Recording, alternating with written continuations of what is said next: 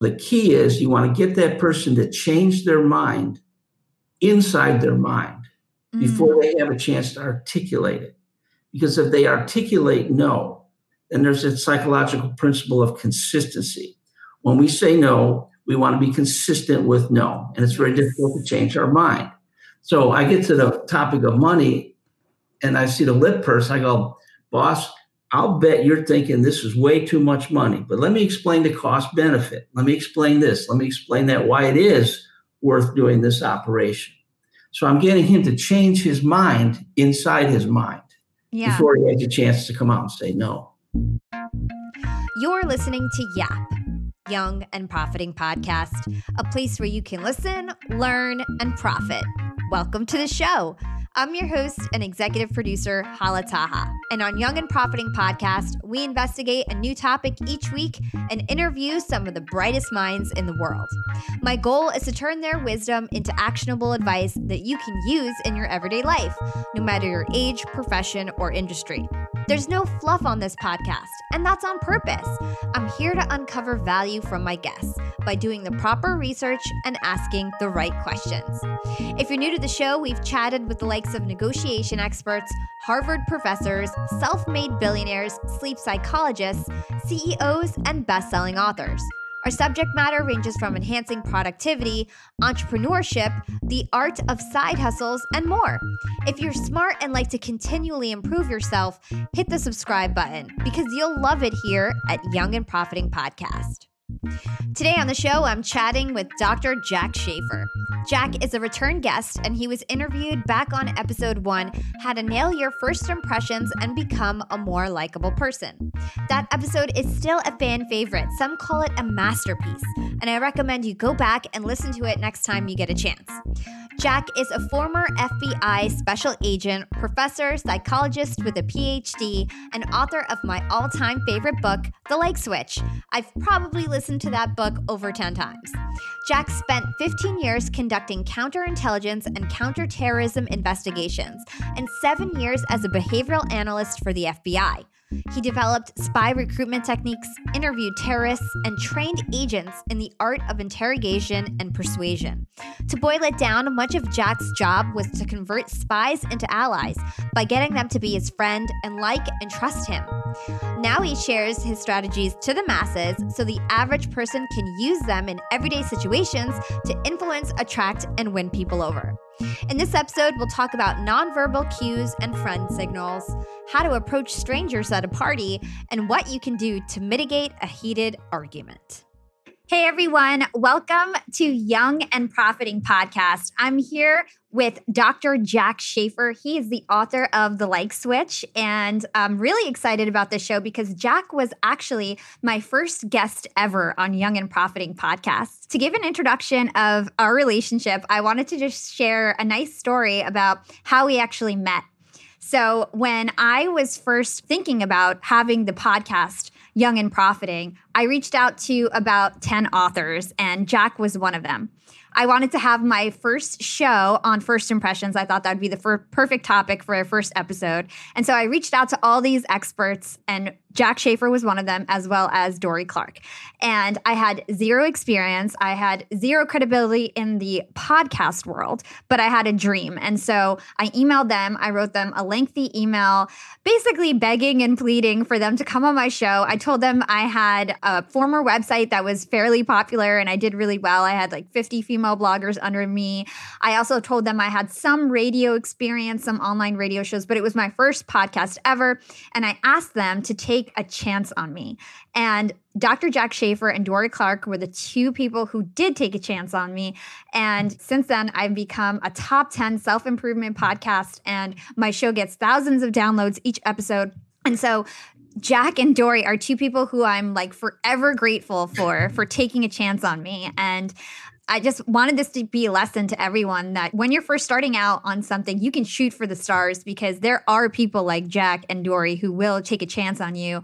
And since then, I've been able to secure such great guests because of their credibility. So thank you so much, Jack.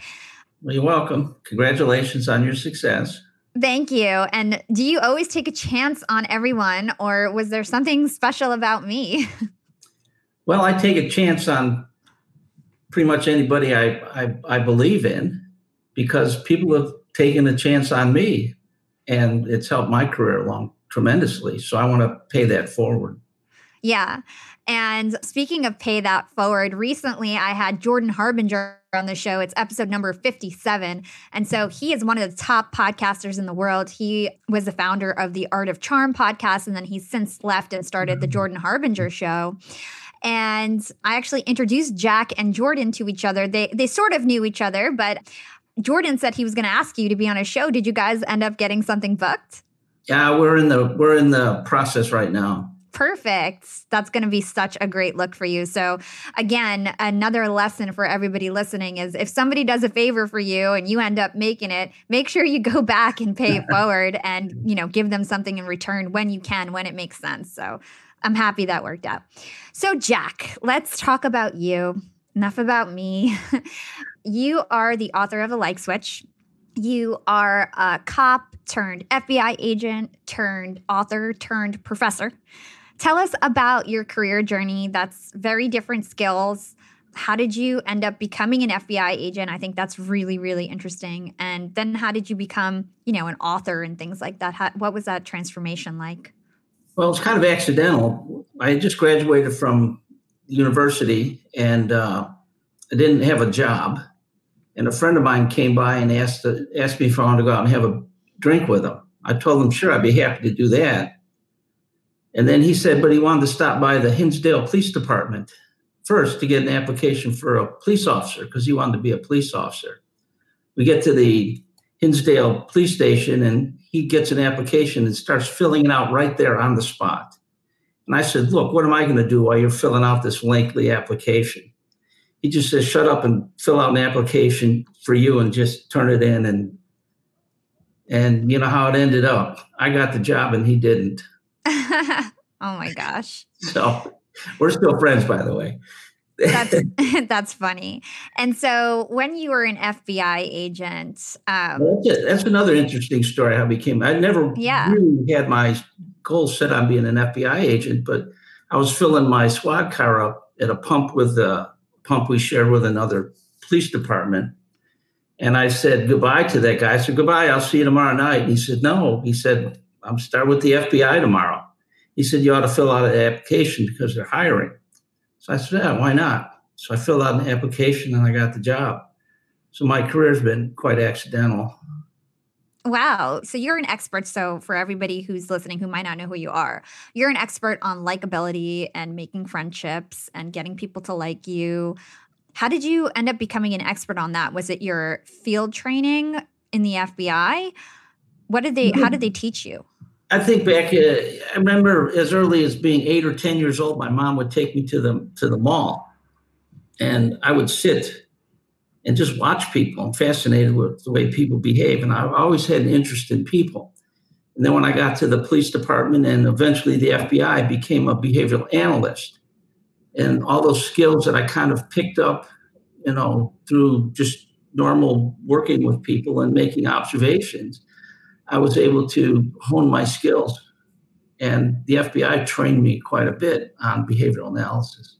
Yeah. So basically it was just, you fell into this job, it was sort of accidental, and then you just ended up being good at that job. It's really interesting because a lot of people fall into jobs and they end up not being good at it or not liking it. Was it satisfying for you to be an FBI agent? It was the best job I could have ever had. I counted it a privilege to wake up every day and go to work. The weekends got in the way. And my career went with the snap of a finger. That's awesome. The reason I got good at this is because I worked counterintelligence. In other words, I caught spies. So I'd have to catch a spy, and then our goal was to make friends with that spy, encourage him to work with us as a double agent against the country he came from. And the other skills were trying to get someone to confess to a heinous crime. In other words, you have to build this trust with somebody for them to tell you the secret. They did something that's going to send them to jail for a long, long time. And that takes a certain amount of people skills to be able to decide or determine how to get someone to like you enough, to trust you enough to tell you that kind of secret. So you have a great formula. It's called the friendship formula. And since you're talking about how you used to have to get spies to like you and trust you, I thought a great way to help my listeners understand the friendship formula would be for you to use it in an example. Just for context for everyone, Jack came on my show, episode 1, and we went over all the basics. So we already went over the friendship formula, what it is. We went over a lot of his principles. So I want this to really be like a 2.0 version of that podcast. So first of all, explain to us what the friendship formula is, because this is one of the biggest takeaways I've ever had in my life, and I use it almost every day. I love using the friendship formula. Tell us what that is for people who don't know, and then maybe walk us through one of your stories as an FBI agent using that formula. Okay, the friendship formula, basically there's 4 elements in a personal relationship. The first one is proximity. The second one is frequency. The third one is duration. And the fourth one is intensity. So in order to have any kind of a relationship at all, you have to have proximity, because if you're in New York and I'm in Chicago and we don't know one another exists, then there's no relationship. So there has to be some kind of acknowledgement or understanding that somebody else exists, either virtually or in person. The nice thing about proximity is if we just share space with other people, we establish a mutual liking for that person. Even though we don't talk to them, we may not even pay a lot of attention to them, but just the fact that we share the same space, we predispose one another to like us. And just being proximal with somebody isn't enough. You have to be frequently proximal with somebody. And just being frequently there doesn't do a lot either. So you have to have duration. So you have to have time with that person. And the other thing, and I think the most important thing, is the intensity of that relationship. So that's the kind of glue that holds that relationship together. And so as an agent or as a behavioral analyst, a lot of people came to us and asked, how do you recruit spies, or how do you recruit sources to give you information when you don't even know these people? So we came up with this personal relationship index, the friendship formula. And one of the, I guess, most successful events that it worked for is we had I explained this in the book, we had a Russian intelligence officer who was not very friendly and didn't want to talk to us. And we needed information from that person. Mm-hmm. So I used the formula. What I did was I went into his cell and I just sat down and read the newspaper. That's all I did every day. And that's proximity. So once you're there long enough and frequently enough, and you spend time there, then that fear that person has of you then turns into curiosity. But one day he says, why are you here? And I said, I'm here because I want to talk to you. And then I continued to read the newspaper.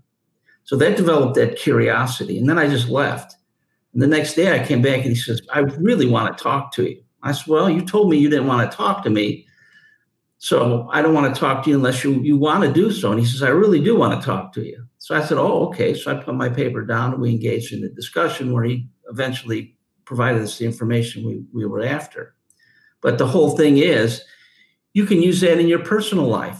If you have a person of interest, and you can just be where they're at. If they're in a bar or a gym, just be there. And then what you want to do is, after you're there for a certain amount of time, your frequency develops. Then you want to introduce your friendship signals, which are the eyebrow flash, the head tilt, and the smile. Just to review, the eyebrow flash is a quick up and down movement of your eyebrows, and that lasts about 1/64th of a second. And it's a long distance signal that says, I'm not a threat. So when we pass one another on the street or in the office, we have a tendency to eyebrow flash them, to let them know that we're not a threat. And they will eyebrow flash us back and say, I'm not a threat to you either. Mm-hmm. A lot of people do this every day, all the time, many times a day.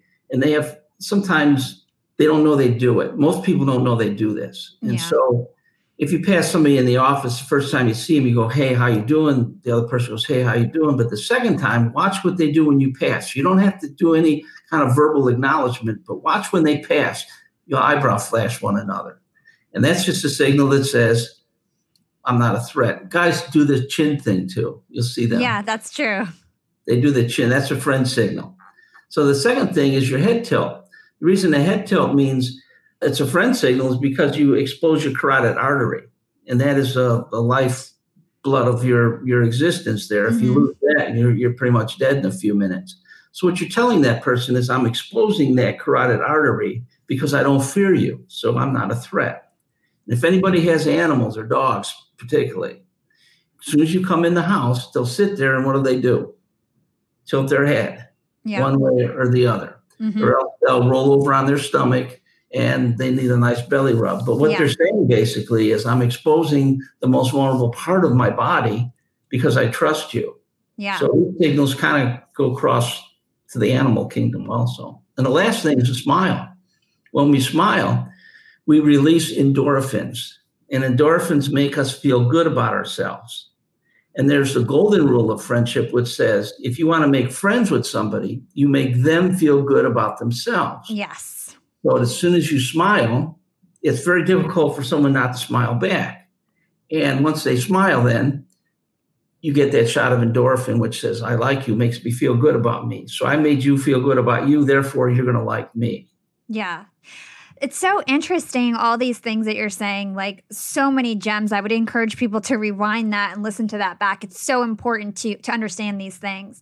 And the friendship formula is very interesting because I think it's actually a scientific fact that the more time you spend with someone, the more attractive you think they are. So many people, they'll be in a classroom with someone and they'll start to find like their classmate attractive when if they didn't spend every day with them, they wouldn't actually think they're attractive. So it's really cool. Yeah, that's the key to the formula is just letting nature or psychology work for you without working too hard at making friends. And then you come across as more natural. Yeah. And it's more spontaneous, I think. Yeah. And then with the friendship formula, can you just dig a little deeper into the intensity portion? Yeah, it's easy to measure proximity. It's either you're there or you're not. Frequency is easy to put on a counter. So is duration. You can put that on a clock. When it comes to intensity, you have to look for nonverbal behaviors. So we came up with some nonverbal behaviors that indicate intensity. And the number one is extended eye gaze. So mutual gaze. So we like each other, we look into one another's eyes. And that is similar to, if you do have dogs again, a dog will come up, sit maybe right close to you, and they'll stare deep into your eyes. That's the dog giving you kind of an eye hug. And what's interesting is my daughter, when she was younger, she was the prom queen at the high school. And so the guys would always come by the house with proximity, a lot of proximity. And then they're frequently there. Then they spend a lot of time there. Those things I'm not worried about. It's just that I'm going to date myself now and talk about two things that don't exist anymore. They were supposed to be in the den looking at a VHS movie. But instead, what were they doing? Staring into one another's eyes. Then you know that relationship has gained some intensity. And that's one of the most powerful intensifiers. So what you want to do is put the kibosh on that. I sent the young man home. Yeah, that's so funny. I love that story. So you were just talking about friend signals. Your big three friend signals that you went over are the head tilt, the eyebrow flash, and the smile. What other signals can we give to people to be more likable, more approachable? And then I might actually call out some body parts and get your input on certain body parts, because there are some things that I know about that I think you know about too that I'd love to share with my listeners. So what other things can we do to be more approachable, more open? Well, the first thing that you can do is, and that's the extension of mutual gaze, is that when I approach you, I'm going to eyebrow flash. I'll do it slowly so you can see it. I'll eyebrow flash, I'll head tilt, I'll smile, and then I'm going to look at you in the eyes, but I can't look too long because that's staring. So what I'm going to do is I'm going to move my eyes, but still maintain eye contact. So your brain is saying it's not a stare because he's not staring, his head is moving. But in fact, I'm intensifying that relationship through that mutual gaze. So that's one way you can do that. Now, another way you can engage people is have an open posture. In other words, don't sit there leaning back and hands crossed and legs crossed. That will tell the people that you're closed off. Yeah. You don't want to do that. Young and Profiters, they may call me the podcast princess, but I'm also the LinkedIn queen. I've been a LinkedIn influencer for 6 years now, and I teach one of the most popular courses about LinkedIn. And I love to teach sales on LinkedIn because when it comes to B2B sales, LinkedIn has got that on lock. LinkedIn is where all the decision makers are hanging out. There are 180 million senior level decision makers on LinkedIn and 10 million C-suite decision makers. These people are on LinkedIn and they're in the mode to buy. They're using LinkedIn for their buying journey, to research vendors or sales reps that they might work with, to look up how to solve their problems, to learn from industry thought leaders. They're in the mode to buy, whereas on other platforms, they're in the mode to be entertained. You want to get them in the right mindset. You want to cut through the noise with LinkedIn ads. In fact, 79% of B2B marketers rate LinkedIn as their top channel for paid media. And LinkedIn has the best targeting because they've got all these different inputs. People are putting their resume basically up on there. And so there's so many keywords that they can use to target the right decision makers so they can hear about how you solve their problems. And I've got a special gift for all you young and profiters who want to try LinkedIn ads. You can get a $100 credit. LinkedIn was super generous. If you want to make B2B marketing everything it can be and get a $100 credit on your next campaign, go to linkedin.com/yap, Y-A-P. Again, if you want to claim your credit, go to linkedin.com/yap. Terms and conditions apply. Let's stick on open posture for 1 second. I had Jordan Harbinger on the show, like I mentioned previously. And one of the things that we talked about is how to have an open posture naturally, because it's very important when you're making a first impression to not have to think about having an open posture and just have one naturally. So he taught us about something called the doorway drill. And essentially what that is you put a Post-it note on a door about eyesight level. And every time you walk through a door in your house, you then remember to be open, walk straight up. Then over time, you build that habit naturally. So do you have any other tips in terms of how to do these friend signals more naturally? Well, what I think you should do first is, number one, you do them all the time. You just don't realize you do them. Because a lot of people come back and say, my gosh, I've been eyebrow flashing forever and I never realized it. So the first thing you want to do is realize what you're doing and say, you know what? I just eyebrow flashed. How did that feel to do a natural eyebrow flash? And then you say, okay, and then try to emulate that. And then you try a head tilt and a smile, and you try to emulate what you feel naturally. So the first thing is to kind of recognize that you're using these signals, know what it feels like, and then practice using them. And then when it comes time to use them for real, then it'll come naturally. So I did that with a lot of people, especially with I did a lot of child molester interviews. I didn't like those people. And if I would have walked in and not give those friend signals, they would have picked up faux signals, that would have made it more difficult. So I had to go in there and just naturally do that. Yeah. And what are faux signals? Faux signals are the furrowed brows, the eyes slits, the mouth is teeth bearing. And that's what I call the urban scowl.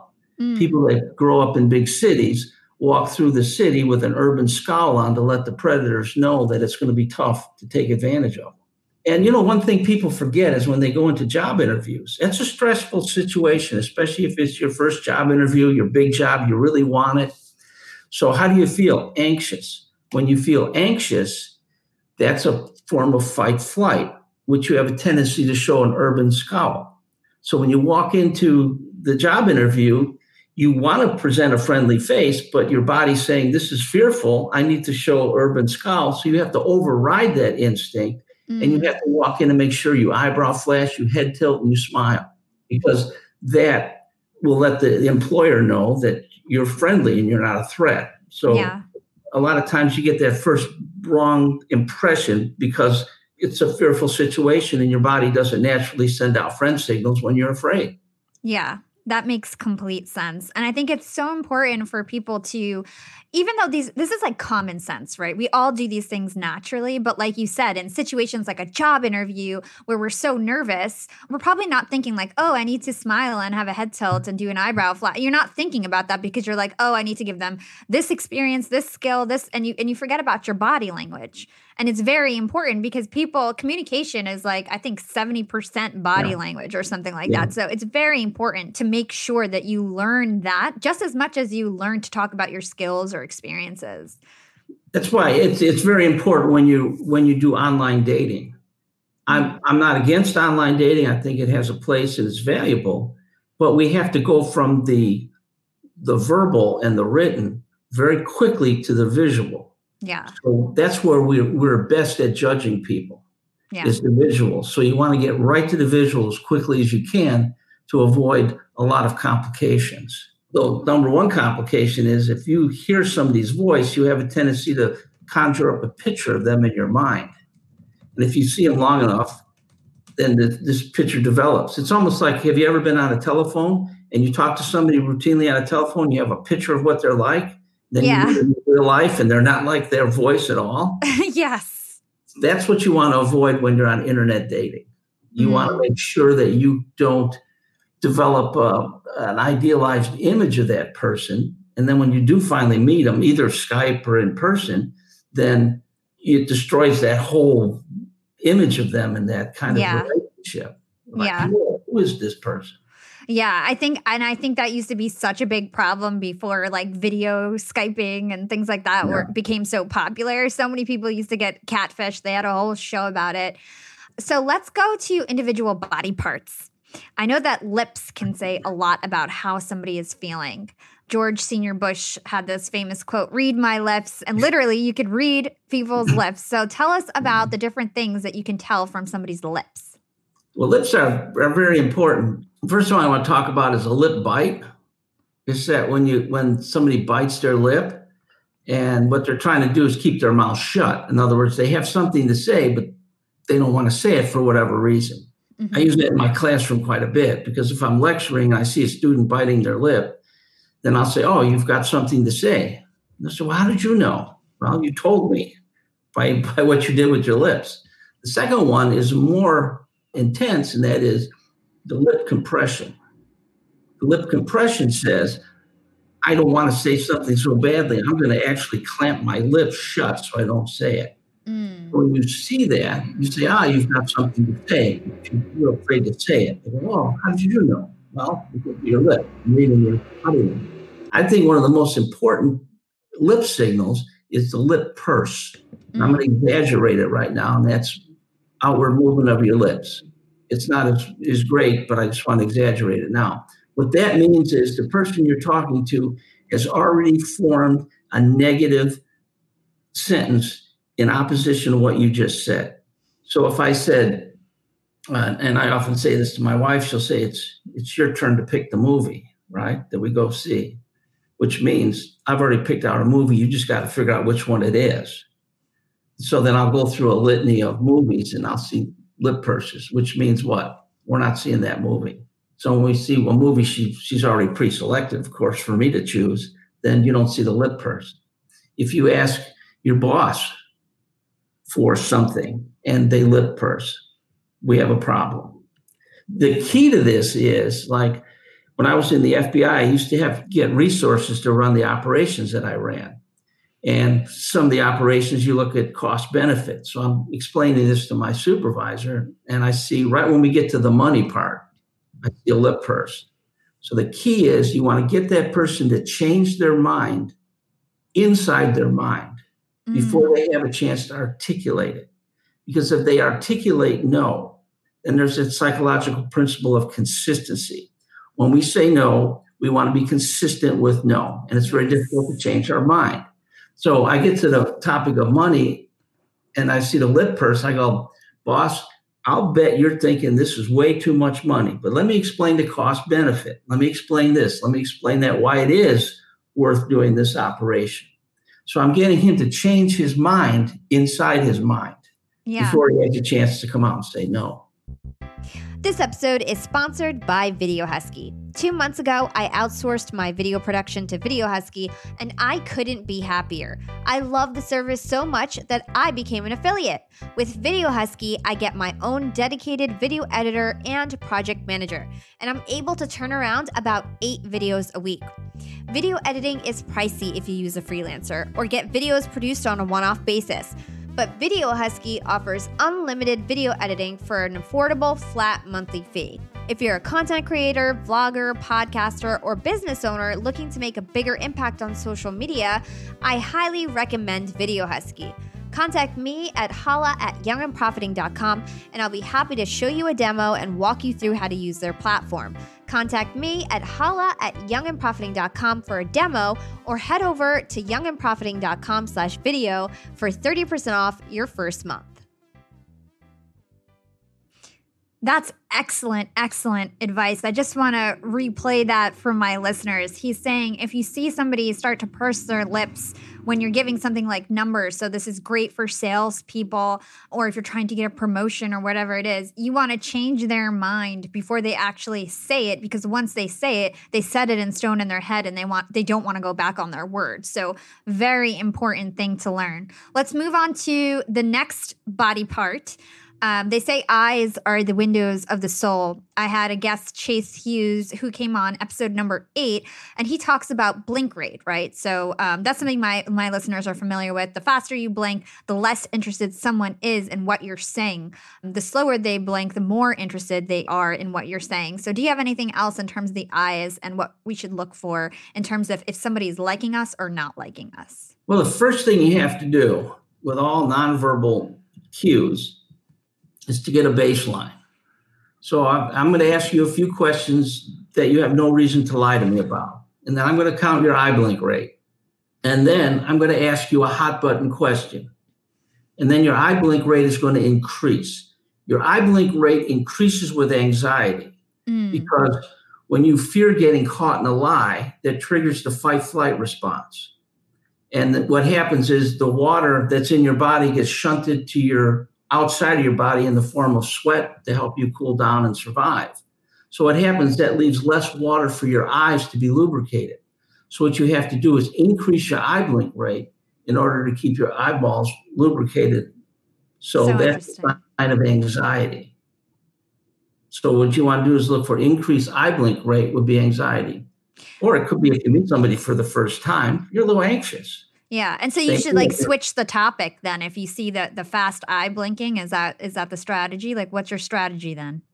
Well, I would move more then into the to the verbal aspect of this is once you know the eye blink rate, they're anxious about something. We don't know if it's because they're excited to see you. They don't want you to see you at all. They're threatened by you. We don't know that. So what you want to do is use what I refer to as empathic statement.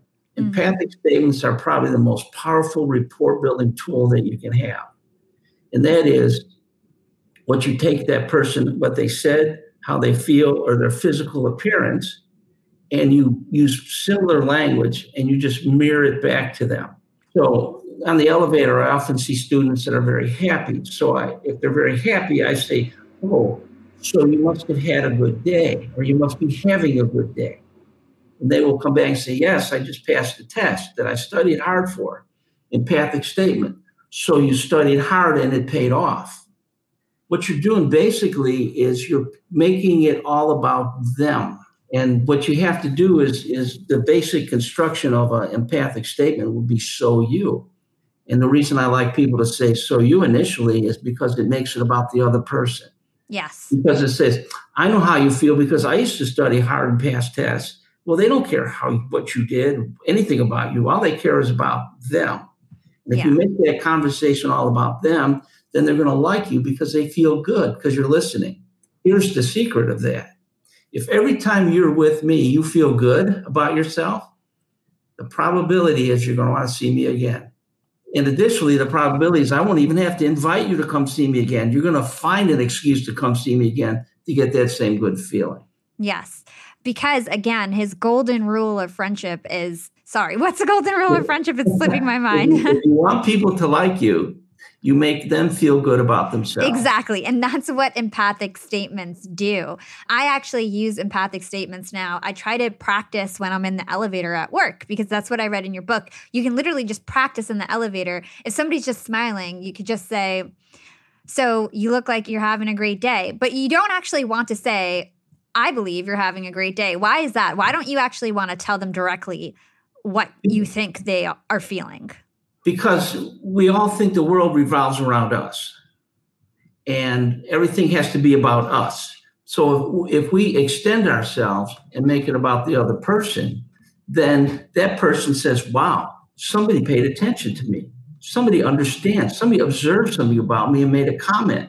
Therefore, I like that person because they're finally somebody's paying attention to me in my world. So that's the thing, is you're getting out of your world and you're projecting empathy into another person's world, which makes people feel good. Yeah. And isn't that what we're supposed to do in life, is make people feel good about themselves?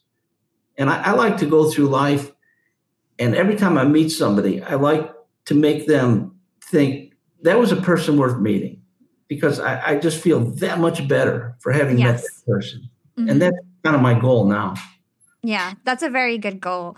And I read a quote, I think it was somebody who was reviewing one of your books, and they said, approach it not that you want to make people like you, but that you want to be a more likable person. So it's like, it's about you. It's not about forcing other people to like you. It's just about you being a better, more likable person that's more approachable, more empathetic, stuff like that. So there's nothing negative or manipulative about any of this. No, I mean, these are all things we do naturally.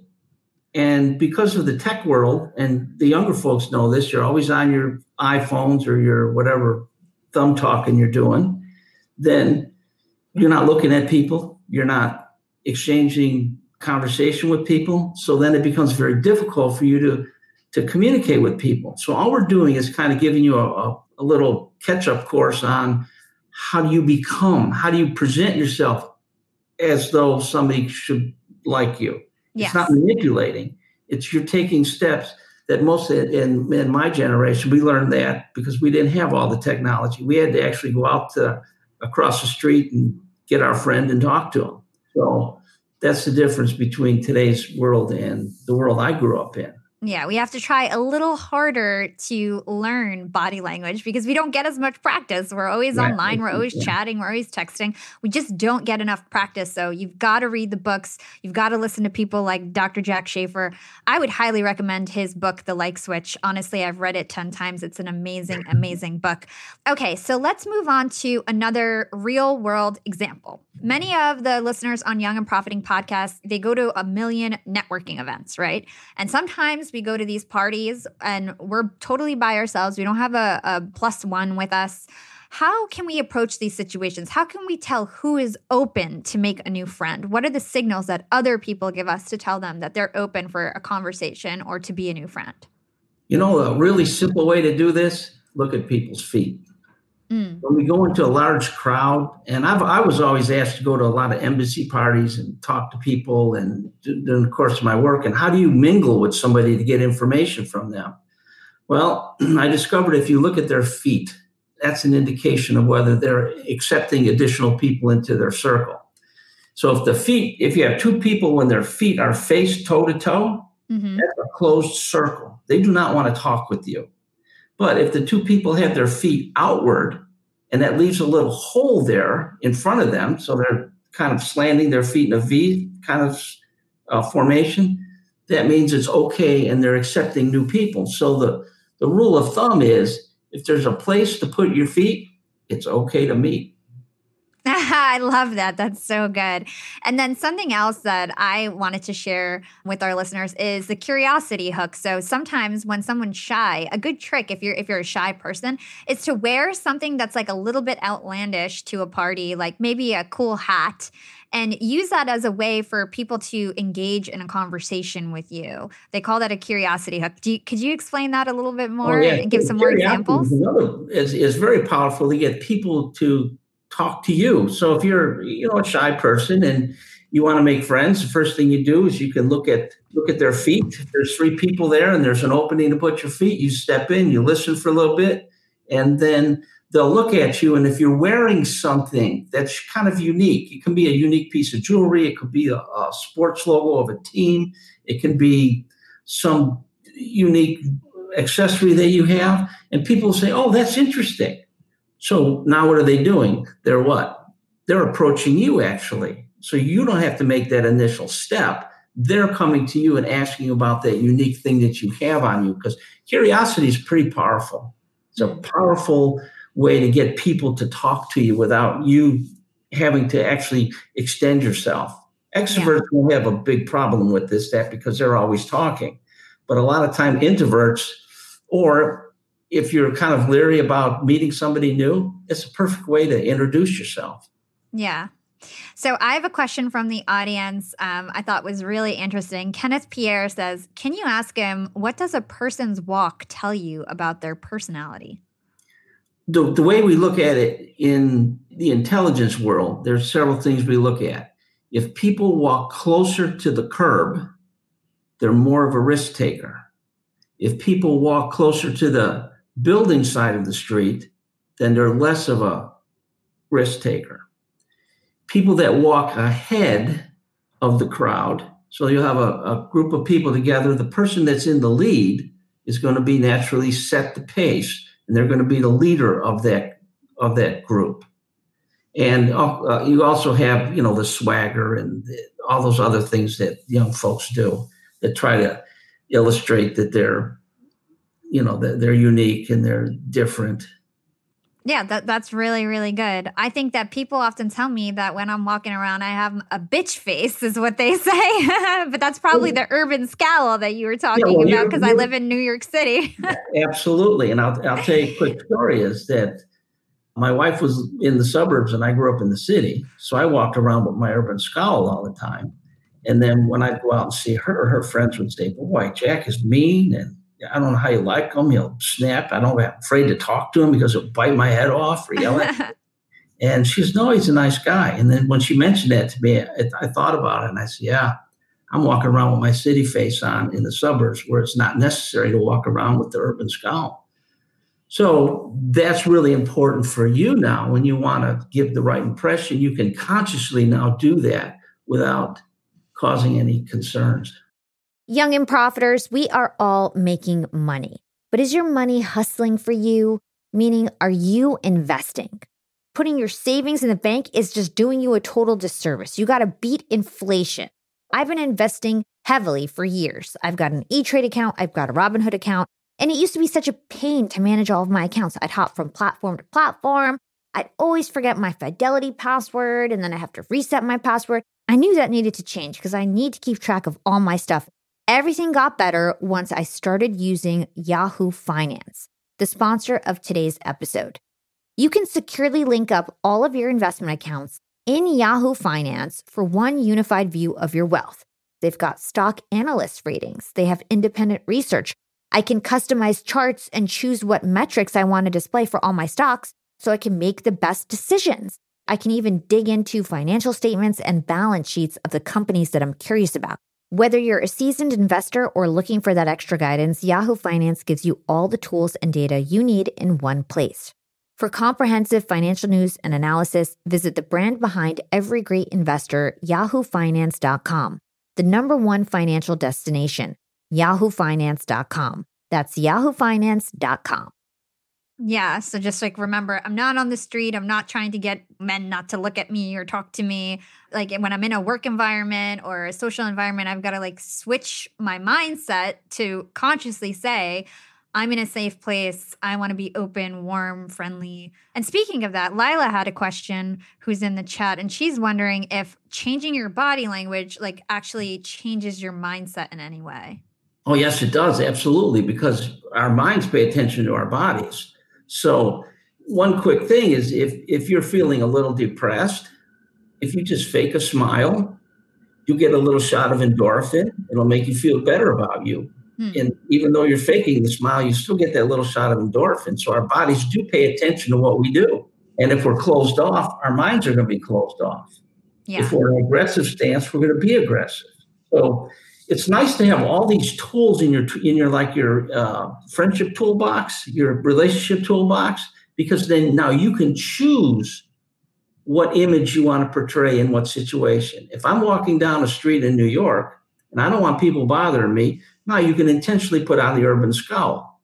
Then you can go inside your office and say, okay, it's a safe place for me to open up a little bit. So now you can intentionally make that transition.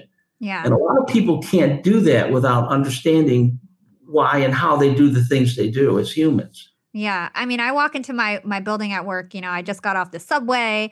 I'm definitely have my urban scowl on. I don't want anybody talking to me. And then I walk into the building and what does the bodyguard say? Can't you give a smile? And I'm like, oh, I'm just walking into work, you jerk. But I've got to be more conscious. People are picking up on that. You see how people do notice your appearance. Yeah. And it has a big impact on other people. So if you Yeah. can just learn these skills, and you know what the beauty of this is? I'm not teaching you anything you don't already know. The book shows you how to recognize what you already do and then to use it in the appropriate situation. Yeah. So let's move on to dating. Some of it, you have a whole chapter in your book about the laws of attraction. How can we get somebody to like us more in a romantic way? Like, what are the ways to do it? You were mentioning endorphins. I know that has a lot to do with it. Could you just talk to us about your different laws of attraction? I'd love to hear about that. Well, one of my favorite laws is the laws of misattribution. In other words, when we are in a kind of a fearful situation, or a situation that maybe has a slight impression of danger or some type that, we tend to associate that closeness with other people. So that will encourage closeness because we want to get together. It's like the Band of Brothers, and the cops are more close because of the danger they face. So what you want to do is emulate that. Is, I think on a first date, you should take somebody to a scary movie because that is going to set up that kind of situation. They did some research and they found out that couples that went into scary movies came out holding hands more and they were closer because of the sharing that trauma together. That's so interesting. I could totally relate. I know that every time me and my boyfriend watch a scary movie together, it like ends up being like a more romantic night. Is that I can explain it. But it also works in the other way, and that is when you run or exercise, you get this shot of endorphins. It's the runner's high. So you can't attribute that to any one specific thing. So what you do is the person that's there gets the benefit of having that good feeling. So if you're a person of interest happens to be a runner, you can either run in the same area they are for proximity and frequency and duration, or you can just be with them at the end of their run and they're going to feel good about themselves, and they're not going to figure out the run made me feel good. They're going to misattribute that good feeling to you, and then that'll make them feel better about you. So those are different ways you can. Yeah. The last one is like a little bit unethical, right? If you're trying to start a long-term relationship with someone and you show up every time they're done with the gym, so they're thinking like, oh, I think I like them, but really they're just high off their workout. What's your counter argument to that? Like, is that how you should build a long-term relationship? Well, and that is just one way to kind of initiate the relationship. You got to remember, all these techniques are that we've been talking about are for that initial meeting, right? After that initial meeting, that's when you make empathic statements, you look for common ground. And common ground is another very powerful way to get people to like you, because if it's like you, me, same. If we share the same things, we have a tendency to like one another. Yeah. So I'm always looking for common ground. And there's 3 ways to get common ground. There's contemporaneous, which means you're going to Western Illinois University. I'm a student at Western Illinois University. Therefore, we have something we share in common. You're from New York. I'm from New York. Okay. Now, the second way to do that is temporal. You're from New York, and I've been to New York several times. So I could say over time, what do we have? We share that same experience. The other one is contemporaneous. You're from New York. My daughter's from New York. She lives in New York. So we have common ground through my daughter, and that's called vicarious common ground. So we share common ground through a third person. So there's different ways you can look at common ground. And once you have common ground, people have a tendency to like you because they like people who share the same things that they do. Yeah, people like people who are similar to them and familiar to them. That's a really important thing. It's always super helpful when you meet somebody new to try to figure out like, what do we have in common? Because it just bonds you together more so. So once we're in a relationship, let's say we do all these tactics, we're dating somebody new, we get into a relationship. What's the inevitable that happens? Like a bad argument, right? I know you have excellent tips when it comes to diffusing arguments, reducing friction in relationships. Can you share some of that with us? Yeah, the first thing you want to do is you want to provide that person that may be mildly angry with you, you want to provide them with an explanation. Because when we're angry, our world is not in sync. Something's not wrong. We can't make sense of our world. So if I do something and my person of interest is upset, it's because something I did doesn't fit with her image of me or image of the world or image how our relationships could be. So she's out of sync. So then you become frustrated. Frustration is just a form of anger, a mild form of anger. So what I'm going to do is say, oh, the reason I did this is because, and then you explain the reason. And then the other person goes, oh, I get it. That's why I did it. Now my world is back in what? Sync. And I understand my world.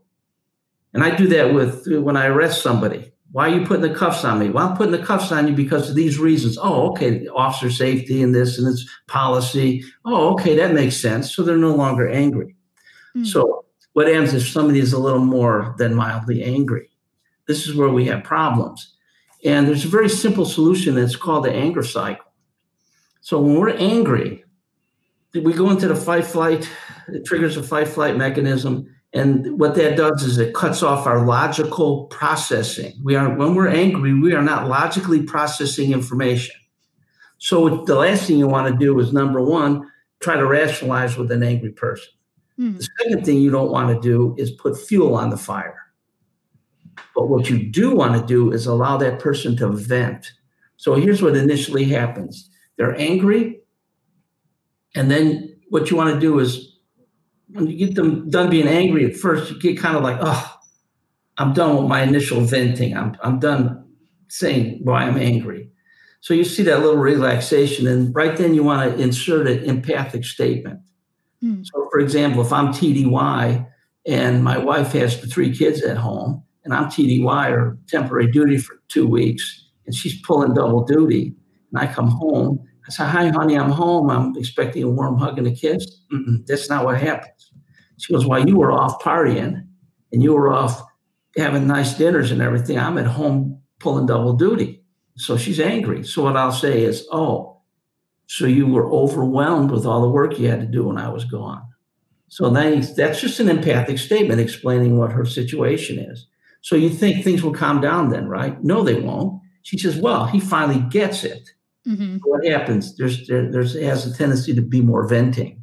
And by the way, when you were gone those 2 weeks, I missed those Wednesday night outings with my girlfriends to talk about normal stuff, get away from the kids while you babysit. And I wasn't able to do that. So little relaxation, another empathic statement. So you miss going out with your friends.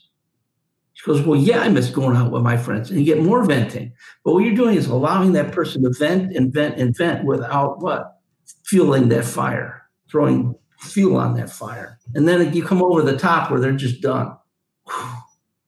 That's when you want to insert what I call a presumptive statement or presumptive course of action, which that person is difficulty refusing. Okay. So in my situation, I would say, well, I'll gather the kids up, take them over to mom's house. You go out and take a bubble bath or something. And then when I get back, we'll go out and have a nice dinner because you deserve it. How are you going to say no?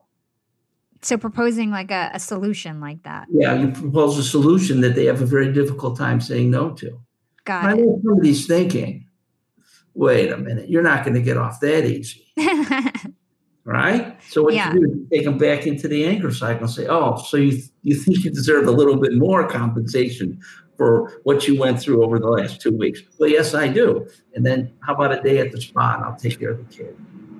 So essentially, to boil it down for everyone, you want to try to get people to vent using empathetic statements.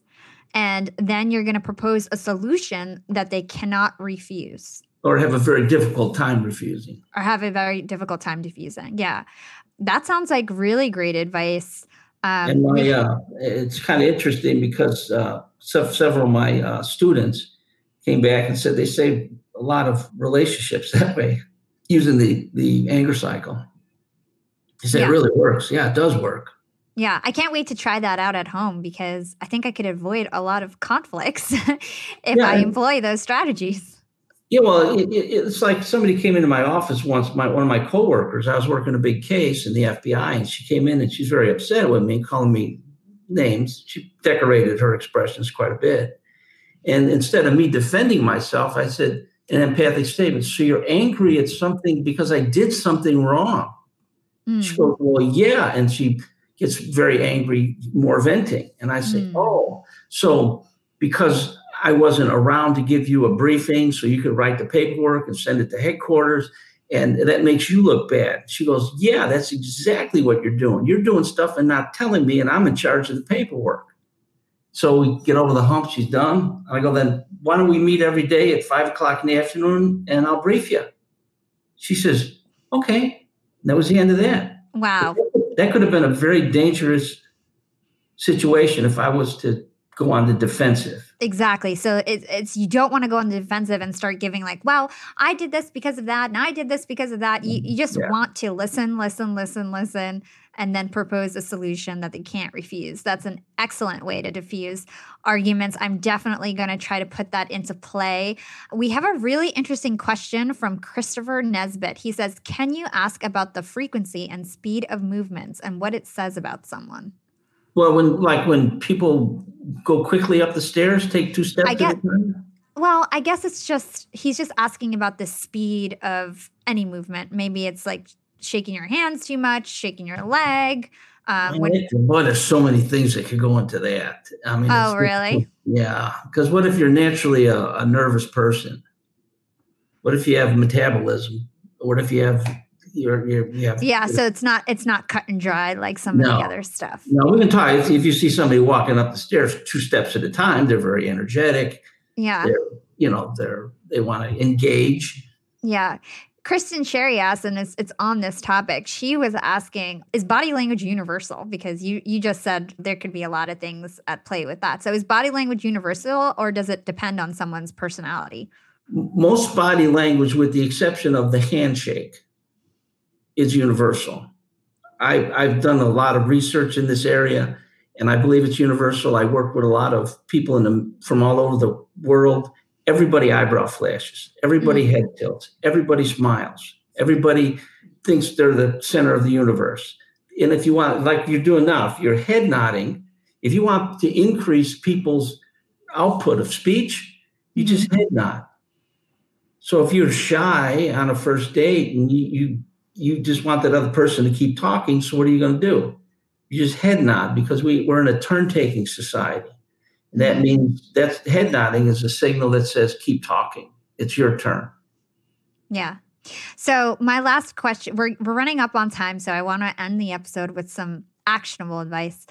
The first question I'm going to ask you is, how do you get people to do more of what you want? So to get them to do favors for you, I think the law of there's some law that yes. I would love for you to talk to us about that, because I think this is something that our listeners can take away right away and put into action.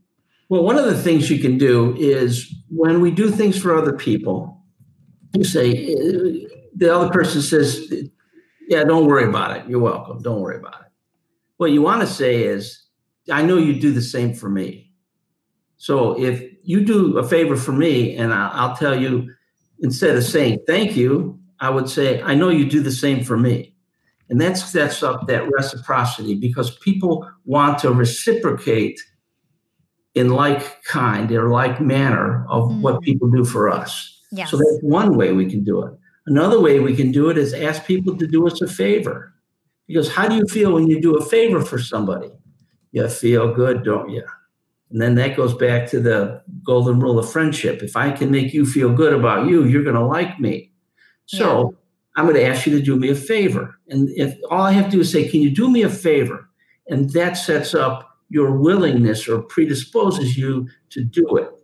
And here's the irony. I think we can end with this. The irony of all this is, if you like somebody, you're going to do anything you can for them, because that's just the way humans are.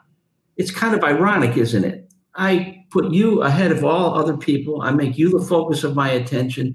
Everything's about you. But in the end, you're going to do me favors or things just because you like me. Yeah. And people like to help other people. So Yeah. if you ask them, if you say favor, they'll want to do it more, which is so you wouldn't think that, but that's the truth.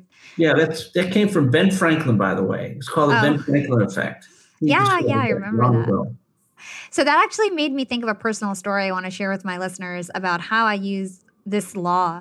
And essentially, what I like to do is I like to introduce people to each other. So I like to take somebody that I know and give them an opportunity with somebody else that I know. So a good example is what I did for Jack. I introduced him to Jordan Harbinger because I wanted him to get that exposure on that show, and I had that connection. And Jordan could mutually benefit because he's got an expert like Jack on his show. So I put those connections together. Now, hopefully, well, it already happened. Jordan started like sponsoring my podcast right after that. So it's like people just like to do favors for people who do favors for them. And the cycle just keeps continuing. So I would definitely recommend one of the things that you can do is to expand your network that way by introducing your connections that don't know each other to each other and give them different opportunities. And then people will be more likely to introduce you to their friends or give you opportunities because you did it for them and they want to return the favor. Yeah. Well said. So, Jack, one of the last questions that I ask everybody on this show is, what is your secret to profiting in life? And this doesn't have to be financial. It could be professionally. What is your secret to profiting in life? Well, if you find something you like, pursue it with fervor and passion because it will pan out for you. And it goes back to like when I was 8 years old, I always wanted to be a writer. And that's one thing that I actually wrote down on a piece of paper. And I pursued that with fervor and passion. And it was quite a while before I even had limited success. So without that fervor and passion, it would have never happened. Mm-hmm. And if you do something that you enjoy, you're not going to work a day in your life. Yeah, it's so true. People will like you, and you're going to have good relationships. Totally. That's like me and my podcast. Every time I do work on it, it's just fun. It doesn't even feel like work because it's my true passion. So you have a book coming out in October. You have a new book. I can't wait. I had no idea. You told me before the show about this new book. Tell us about your new book coming out and what are the key things you're going to cover in that book. And we'll definitely have you back on the show. You'll be my first guest to come on 3 times. Well, the new book's called The Truth Detector.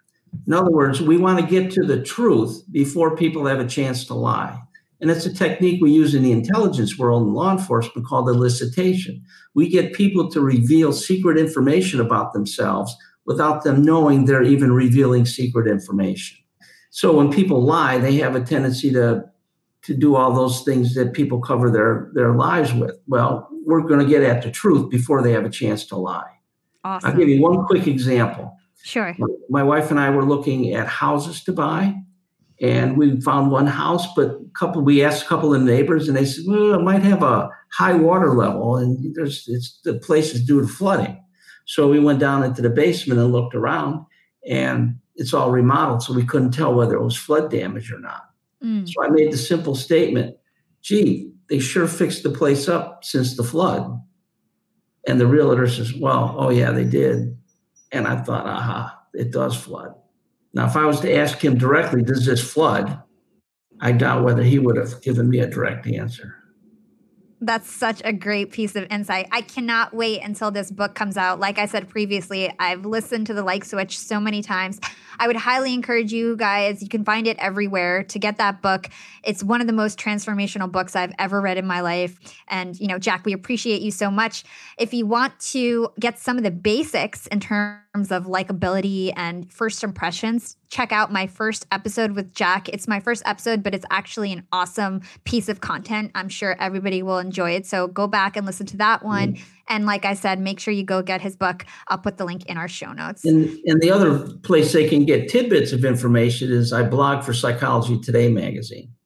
So if they just put Psychology Today and my name, then my blog will pop up. And awesome. I have a lot of things we talked about today are little blogs on that site. Awesome. I'll also put that link in the show notes. Thank you so much, Jack. I really enjoyed this chat, and I hope you have a great day. Thanks so much for everything that you've done for me. I really appreciate it. I really do. Thanks for the kind words. Thank you. Thanks for listening to Young and Profiting Podcast. If you want to continue learning with Dr. Jack Schafer, head back to episode 1, How to Nail Your First Impressions and Become a More Likable Person. If you enjoyed this episode, please consider leaving a review on Apple Podcasts or comment on YouTube, SoundCloud, or your favorite platform. Reviews make all the hard work worth it. They are the ultimate thank you to me and the Yap team. The other way to support us is by word of mouth. Share this podcast with a friend or family member who may find it valuable. And thanks to our sponsors at Video Husky. If you're interested in unlimited video editing, contact me at holla@youngandprofiting.com for a demo. Follow Yap on Instagram at youngandprofiting and check us out at youngandprofiting.com. You can find me on Instagram at Yap with Hala or LinkedIn. Just search for my name, Hala Taha. Until next time, this is Hala signing off.